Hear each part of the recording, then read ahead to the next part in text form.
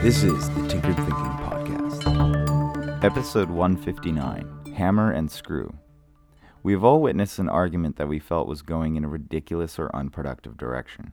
Perhaps we were compelled to take part and try to right the course of both straying minds. We have all found ourselves in such arguments, holding our ground on points that, in the long run, don't really matter. Somehow, when the resistance of an enemy is at the forefront, the energy and determination, or stubbornness, depending on how you'd like to look at it, comes so easily, whereas that same tenacious drive seems impossible to call to our aid when we are alone in contemplating some project we'd like to start. But if we were able to switch the activities and the drive we have in each and compare the outcomes, how would we feel? If we were able to walk away from the meaningless argument or simply not engage at all in the first place, chances are we'd feel better about that behavior in retrospect than we do by becoming a fool by arguing with a fool. So too with the other situation. How would we feel in retrospect if we were able to manifest a strong, stubborn drive to get our way regarding a personal project? Chances are good that the project would be completed, and we would have a sense of accomplishment lingering around, not to mention any additional benefits the finished project produces. For whatever reason, we are more likely to argue with the fool and squander our personal time. We use the wrong tool for the wrong situation. We pick up the hammer to use with a screw, and then wonder why the nail doesn't work when we apply the screwdriver. Each behavior that we witness ourselves perform is driven by some kind of emotion. In the examples above, we might say that the wrong emotion is popping up at the wrong time and driving the wrong kind of behavior. Just as with tools like hammers and screwdrivers, where it is necessary to learn how each works and for what situation, so too with our emotions. We must learn which ones are best for which situations. But unlike tools that might be arranged in an orderly fashion in a workshop for anyone to easily see, pick up, and use, our emotions are not so quaintly organized. Our emotional tools might be arranged more like a toy box. It probably requires some work to find which tool we need. Like the procrastination-plagued person squandering their time, we don't know where that tenacious feeling that arises as stubbornness in the face of an enemy actually lies within ourselves. Notice how in this analogy of the toy box, we might eventually find the toy we are looking for by rummaging around for it.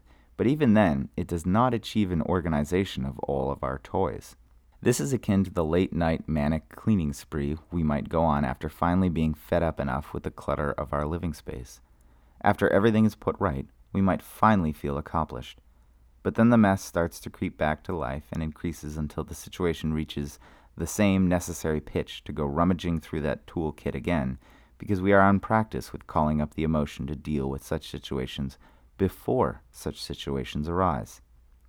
By honing our only real tool, our ability to form a better question that we may pose to ourselves, we can slowly organize that toolbox. While sitting down at a bar, we may ask, is this going to be the best use of my time right now? The answer may be yes, if we've brought a book and just need a little rest and relaxation from some other deep concentration, or if we are meeting much-missed friends. Or if someone says something particularly aggravating that we feel the need to argue with, we can ask, is this the best use of my time? Probably not. To engage is to misidentify the problem, to see a situation as an important problem that we need to solve when it is anything but.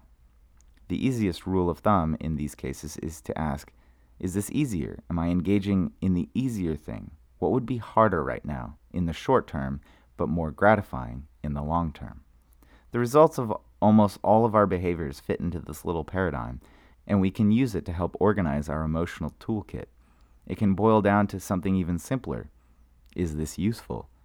We might ask the same question of the hammer and the screw. Is the combination useful? No, not at all. And neither is a screwdriver applied to a nail.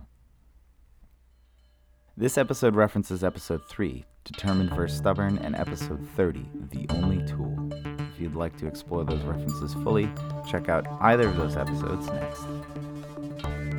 This is the Tinkered Thinking Podcast. Thank you so much for listening. If you find the Tinkered Thinking Podcast valuable, there are many ways you can support it. You can review it on iTunes. You can share it on social media with your friends. You can blog about it or discuss it on your own podcast. Or you can support it directly and you can do this on the support page at tinkeredthinking.com. Both one-time support and monthly subscription support options are available. Thank you for your support of the show. It's listeners like you that make all of this possible. Any feedback or questions are always welcome, so feel free to reach out. And until tomorrow, remember to be careful about the context.